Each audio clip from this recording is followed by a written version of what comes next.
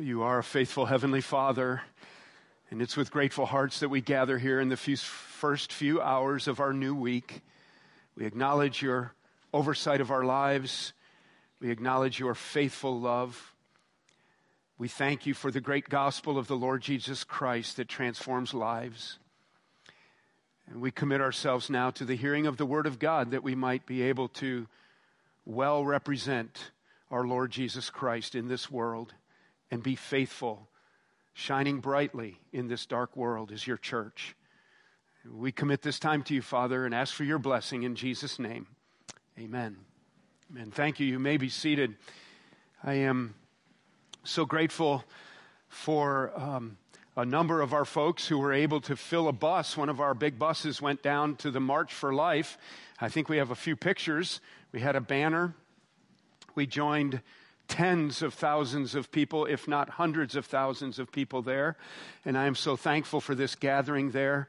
Very grateful. Wanted to give a public shout out to our president for having the political courage, not caring at all, it seems, for what people think of him, and being the first sitting president of the United States to come to this march and to speak in person and to encourage them to keep going with their cause and committing himself to doing everything he can to change the laws of our land to protect the lives of the unborn.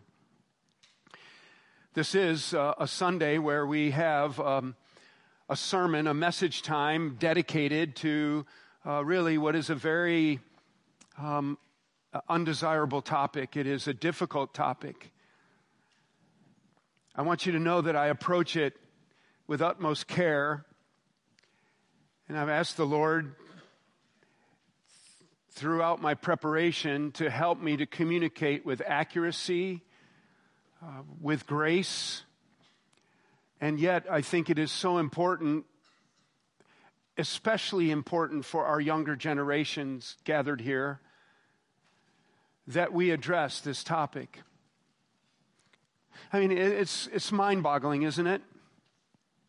Imagine this room,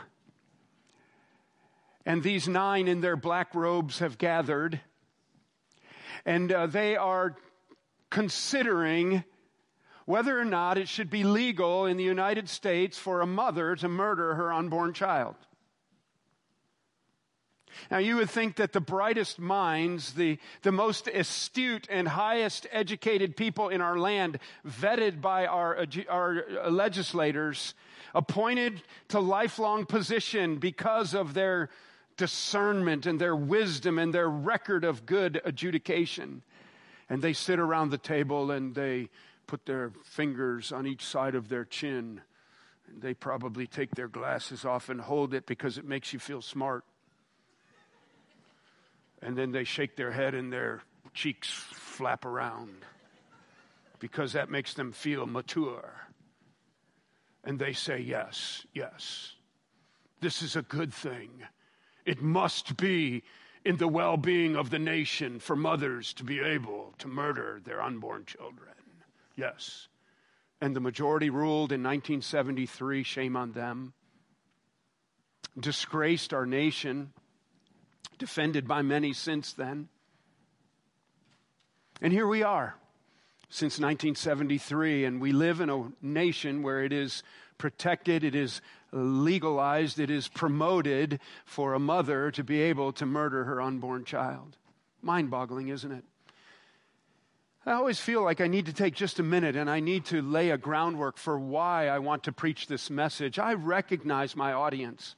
I recognize that it is unlikely that you could come up with 5 people between all 3 services who probably would support, even in secret, the right to an abortion. I might be wrong. I hope not. And so I recognize that I'm preaching to an audience that is conservative. It is biblical. You want to think biblically. I like to think that that's not the only reason that I can speak with courage on this subject, because I'm with a sympathetic audience.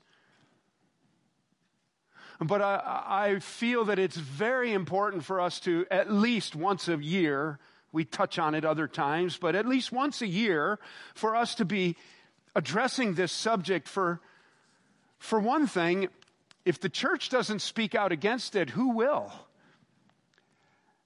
And absolutely the church should speak out against this. And so this is, in a sense, my way of going on record and on the internet. Anybody who wants to can click on our website and they can hear our position. And I like to think that as the senior pastor here, that I represent the congregation in speaking on this subject in such a manner. And so for one reason, we're putting it on the record. This is what we believe. This is what the world needs to know. Secondly, I think it is important for us to speak up because of the literal, statistical, and literal slaughter of the innocent. Now, I waited until I needed to come down the hallway and would otherwise be distracted, so it was 7:31 on my computer clock when I clicked on to the abortion clock website. You can just Google abortion clock. And there is a continuous, nonstop, record-keeping website where statistically they are showing you how many babies have been aborted since 1973 and the legalization of the Roe v. Wade decision by our Supreme Court. At 7:31 this morning, we're the Eastern time zone in the United States. This is the United States. There were statistically 740.7 abortions already since 12 a.m. this morning. And we're the Eastern time zone. 740, really 741. In the United States this year, according to the Abortion Clock website, statistically there were, and I assume this is representative of a literal number as well, 59,804 abortions as of 7:31 this morning, January 26th, 2020. That's for this year. We're only a month in. Since Roe v. Wade in 1973, I'm speaking now of the United States only. They also clock at the Abortion Clock website international statistics, and they are mind-boggling. In some other countries, abortion is even more rampant than here. But since 1973 and the Roe v. Wade decision, there have been 61,688,389 abortions. Let me say that number again. Since 1973 until 7:31 this morning, there were 61,688,389 abortions. That is a mind-boggling number.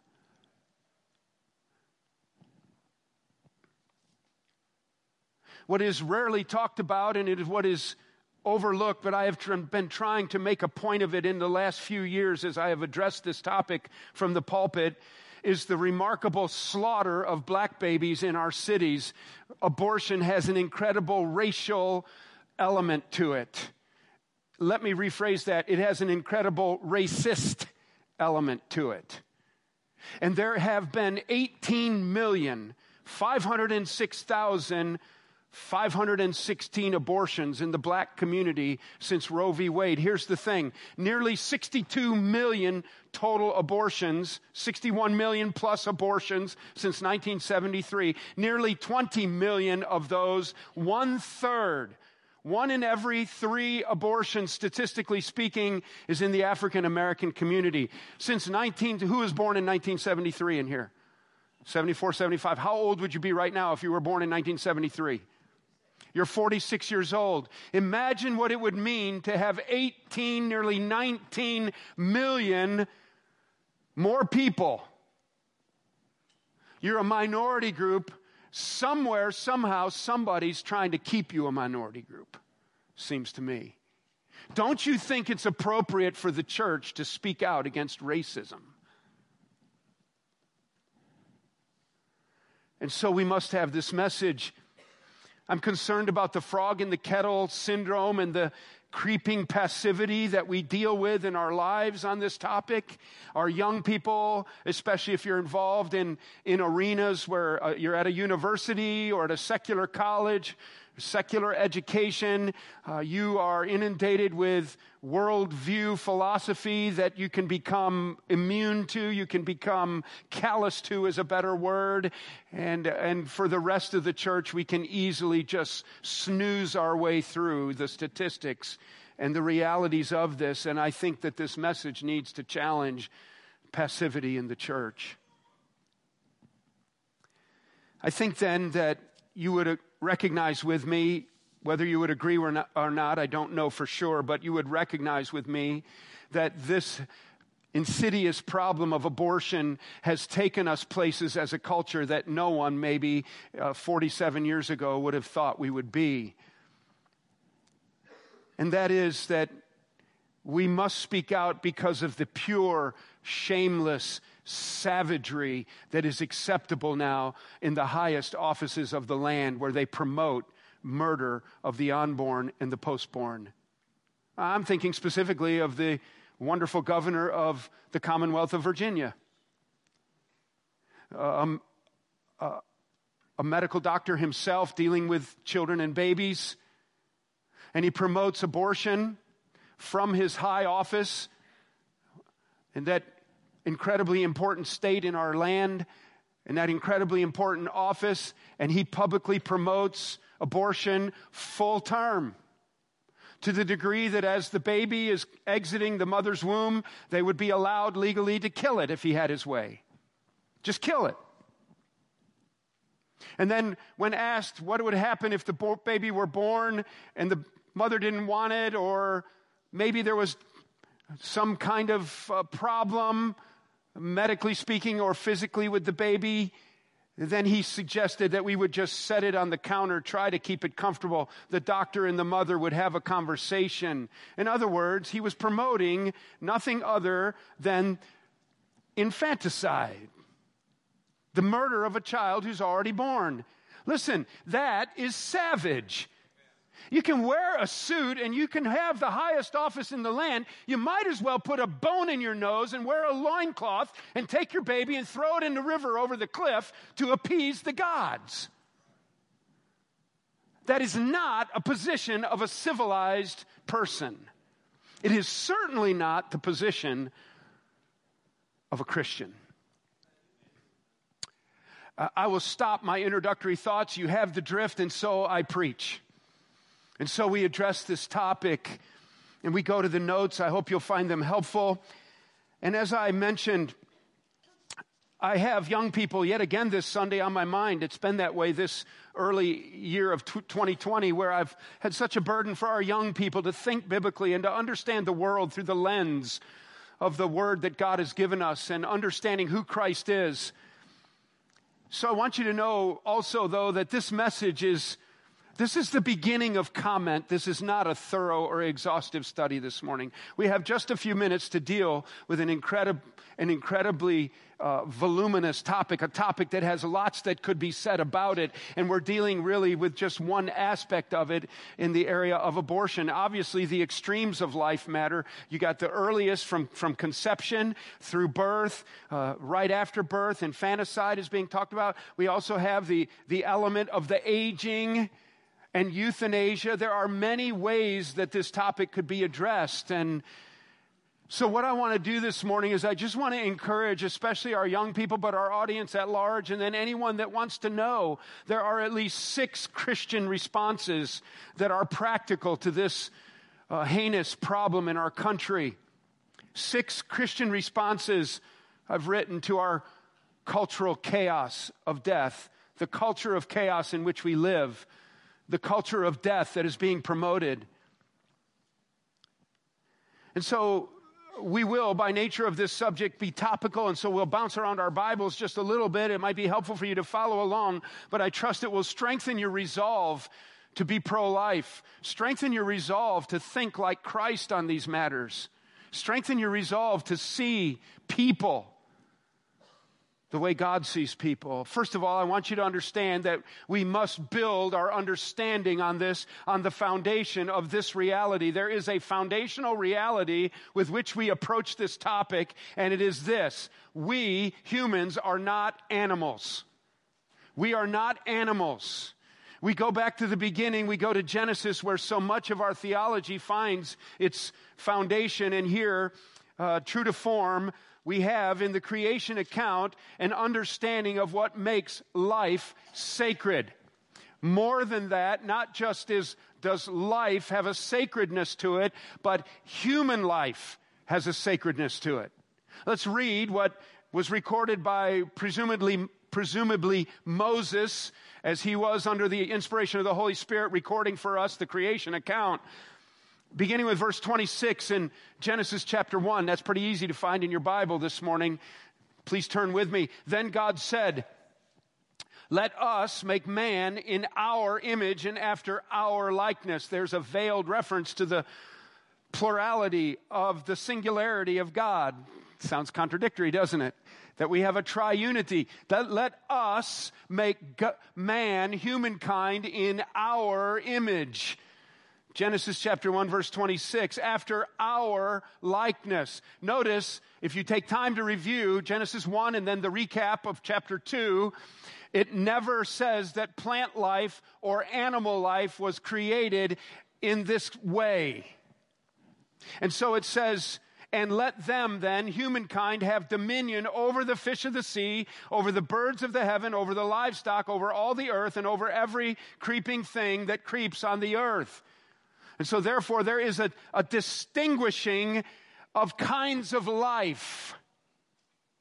So God created man in his own image, and in the image of God he created him. And male and female he created them. And God blessed them, and God said to them, "Be fruitful and multiply, and fill the earth and subdue it."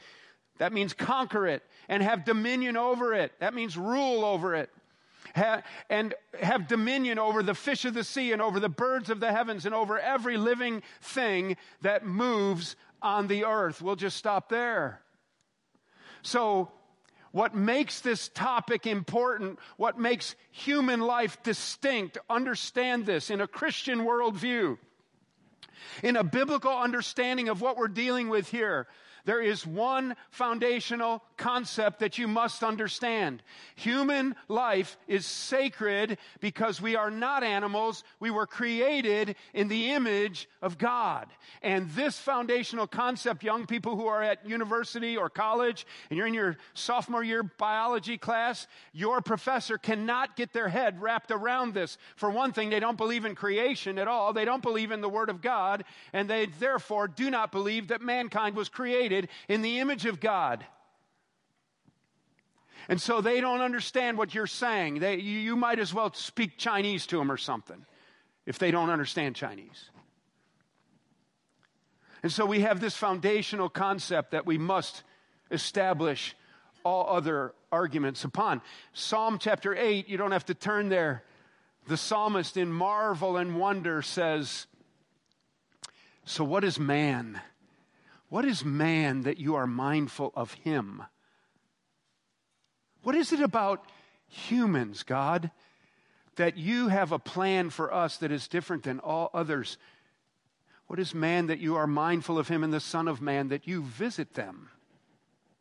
And so the psalmist, he's talking and addressing distinctly the uniqueness of human life versus all other life. And there is something special and sacred about life, isn't there?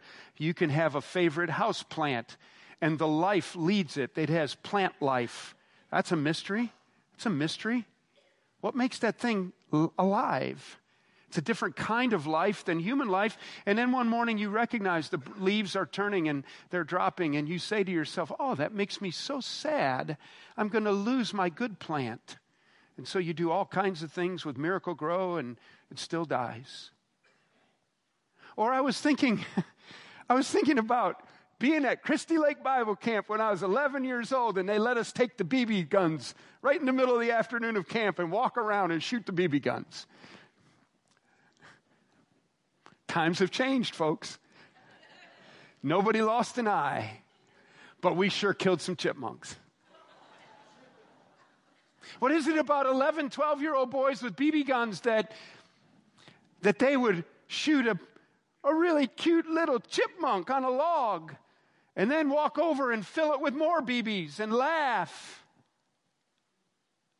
And isn't it interesting that a gray-haired old preacher at age 59 can still remember something must have struck my conscience at age 11, holding a BB gun at an already dead chipmunk and shooting it again and laughing with my buddies. And I still remember that.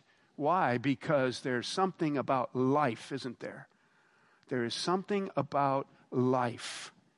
And there's something wrong about death.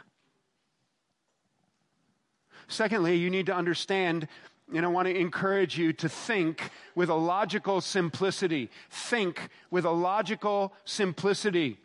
What I mean on this point is that it only makes sense that life begins with conception. So do not be caught up in education and high-level arguments that are designed to confuse. Stick with simple logic. I'm not saying that we don't need Christian PhDs and we don't need people who read books with small print. What I'm talking about is at the same level, for example, as the creation argument. Okay? You can fog up the room and you can talk through your head, and you can have lots of letters at the end of your name, but let's just keep it simple. Nothing plus time cannot equal everything. I got no problem with that formula. In fact, until you deal with that formula, let's not continue the conversation. Something cannot come from nothing. That's a pretty basic, simple argument, isn't it? And that's what I mean, even in the area of the life argument. Do not allow your mind to become twisted up with the arguments of high-thinking, convoluted professors. It's not a hunk of tissue. It's not an appendage.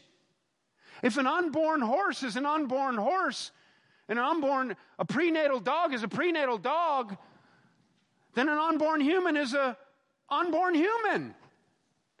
It has personhood.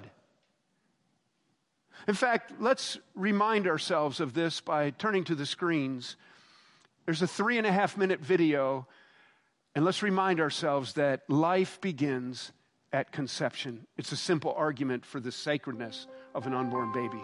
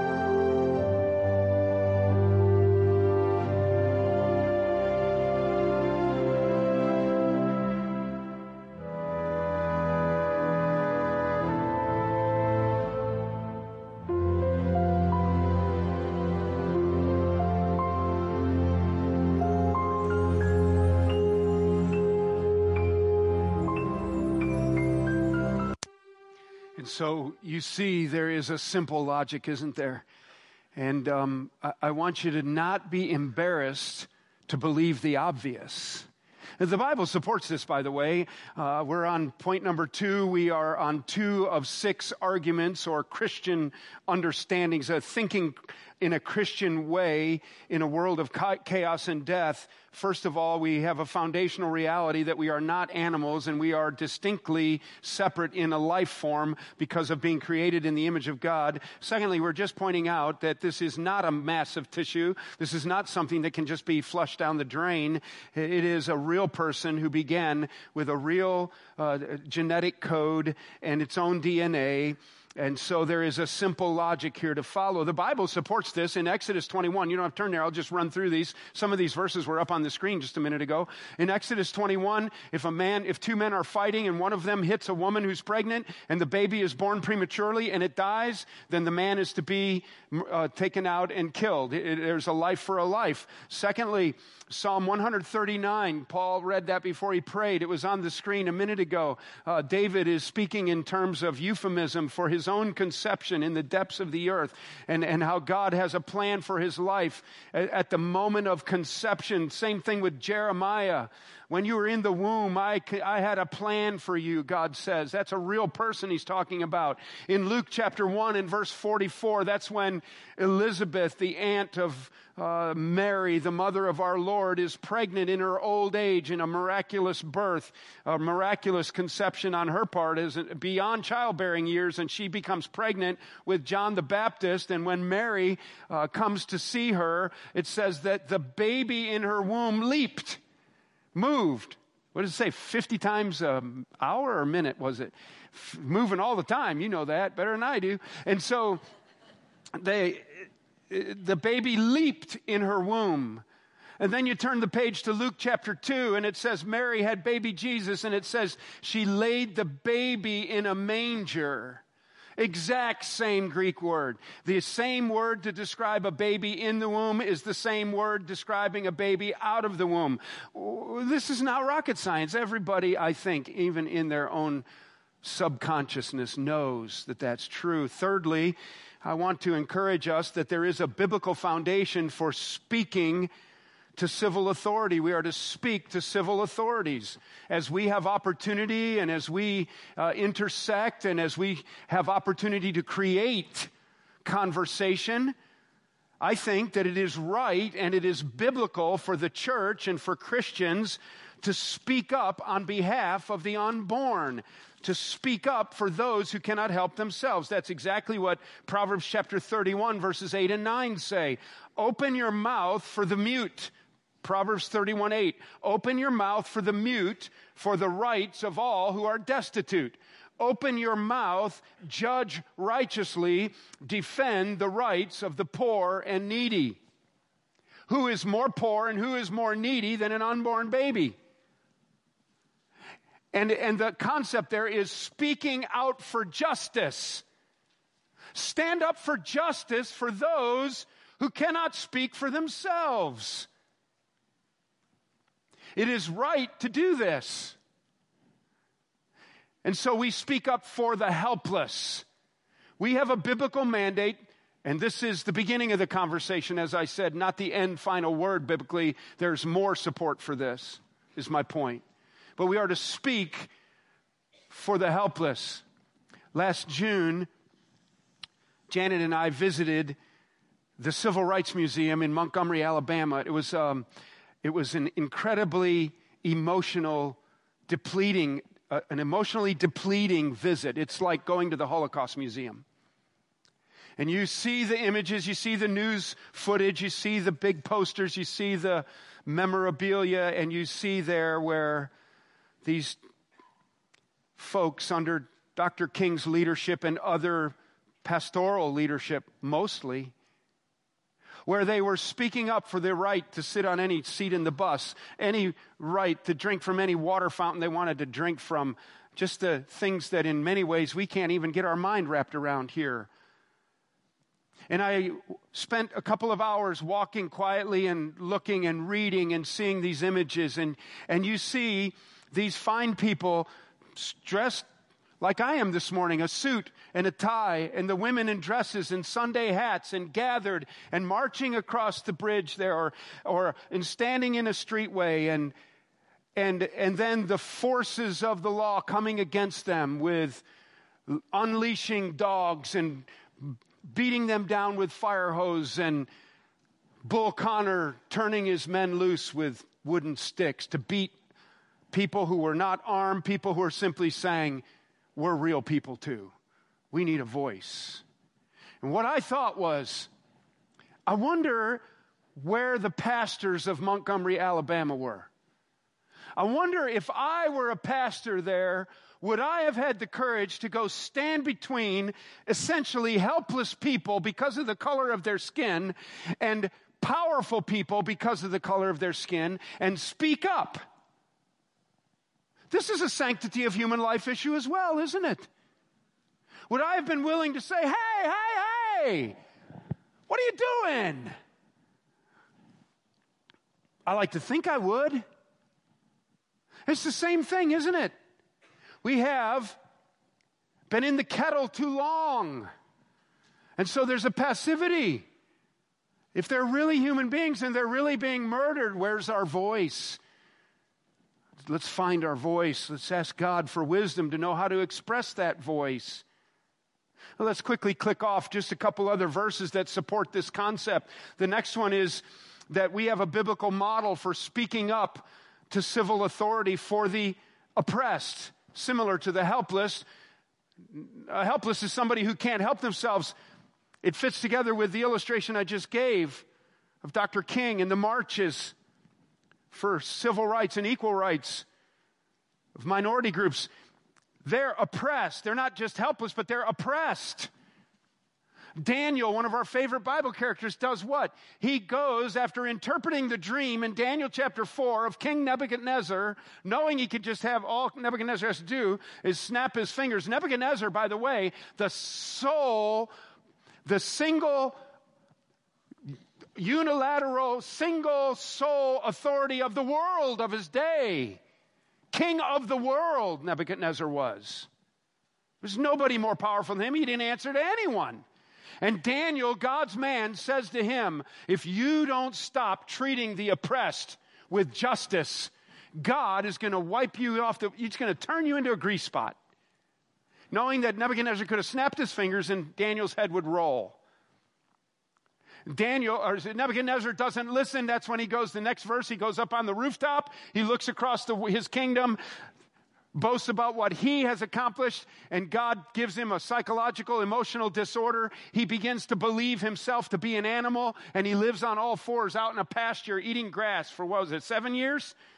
His fingernails grow, his hair grew like feathers, it says. He believed himself sometimes evidently to be a bear, and then they would go out and throw him some food because he was crazy. And then he believed himself to be an eagle, and he would claw. He was out of his ever-loving mind until he came to his senses, and God humbled him. And it was all because of his treatment of the oppressed. You read it there. Thirdly, you have John the Baptist. He looks at Herod the Tetrarch. Herod the Tetrarch had taken Herodias, his brother Philip's wife. He had stolen his brother's wife. He was living in sexual immorality. And John the Baptist pipes up and tells him, God's going to judge you for that. Herod cuts his head off because he said it. You better watch it when you speak up to civil authorities. Are you willing to get shot down with a fire hose? Are you willing for your head to roll? I don't know. We don't know sometimes until we're tested, do we? But for morality, letter C. So for the helpless, for the oppressed, for sexual purity or for morality, and then for the gospel. Acts chapter 24, same thing. The Apostle Paul is before Governor Felix. His wife had divorced her husband so that she could marry this guy. And Paul lectures on the gospel of Jesus Christ and righteousness, self-control, and coming judgment.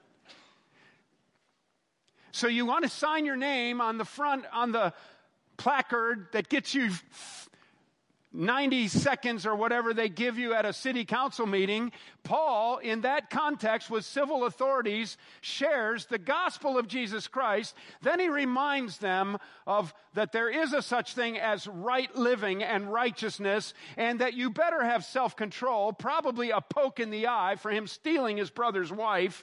And thirdly, if that's not enough, there is a coming judgment, pal. Well, that's not in there, but... And so we have biblical model for speaking out for the helpless, for the oppressed, for morality, for the gospel. It's an easy segue then number 4 then, isn't it? One of the ways that we can all speak is with our vote.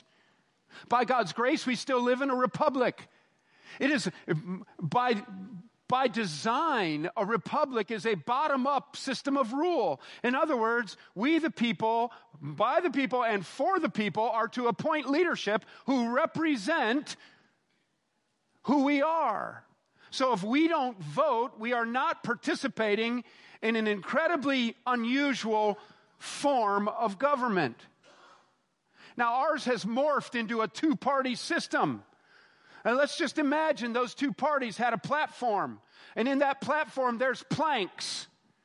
I don't know who came up with that terminology, but let's just say it's the two parties and they have platforms and they have planks. And one party, let's call them Party A, in their platform, their plank on life says, we believe unequivocally, like the majority of Americans, which I don't think they have statistics to prove that, we believe unequivocally, like the majority of Americans, that every woman should have access to quality reproductive health care services, including safe and legal abortion, regardless of where she lives, how much money she makes, or how she is insured. We believe that reproductive health is core to women's, men's, and young people's health and well-being.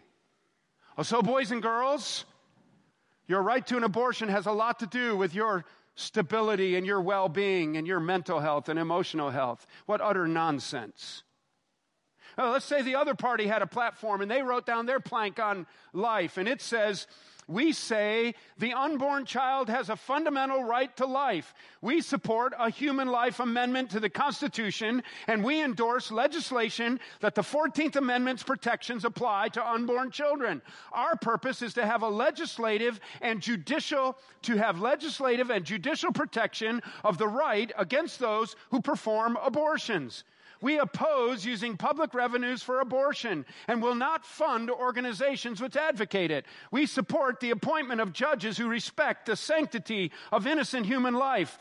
The 14th Amendment, by the way, of the Constitution was adopted in 1868 to ensure that slaves could be treated like real human beings and not be on the list as a one-third human or whatever else the Aboriginal mindset of the day was. So you have two parties and they each have planks in their platform on life.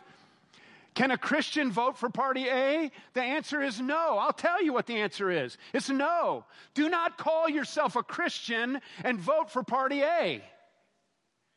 Any representation of that is godless. Party B, no such thing as a perfect party. No such thing as politicians who aren't corrupt, basically. But if Party B will write down in writing, and both of these are from the 2016 election, word verbatim, and they will say, we stand for the sanctity of the innocent lives of unborn babies, and you don't vote, shame on you. Do not tell me that you are a born-again Christian who believes the Bible is true and that you can stand with a clear conscience before God and vote for people who will murder unborn babies. Feel free to write me a letter about that if you want. Didn't I say I wasn't going to get angry this morning? Number five, let's wrap up. We must go. How about this? Young people, live within the framework of sexual purity in your life. So the elephant in the living room is what? What's the elephant in the living room? Okay, so you tell me. How many of you think that more abortions happen in Morgantown, West Virginia than Poca, West Virginia? Of course, Morgantown. Why? There's a university there. Some rocket scientists along the way decided to fence in 5 square miles, build buildings, and put a bunch of 18 to 25-year-olds together there and think it was all going to end well. So why are there more abortions there? Because the elephant in the living room is that this statement in the plank on human life from Party A, we believe that reproductive health is core to women's, men's, and young people's health and well-being, ought to be rephrased to say their sexual promiscuity. So that they can have sex with whoever they want, whenever they want, and there will be no consequence. I think that's true. I think that's true.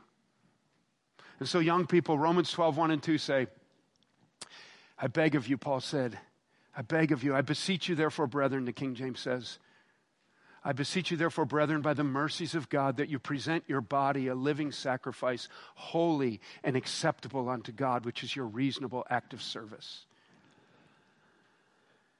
1 Thessalonians 4 says that you should not handle your body like those of outside of Christ who let themselves go in the lust of the flesh. Listen to me closely. It's a beautiful thing for a man and woman to come together physically. It's God's plan.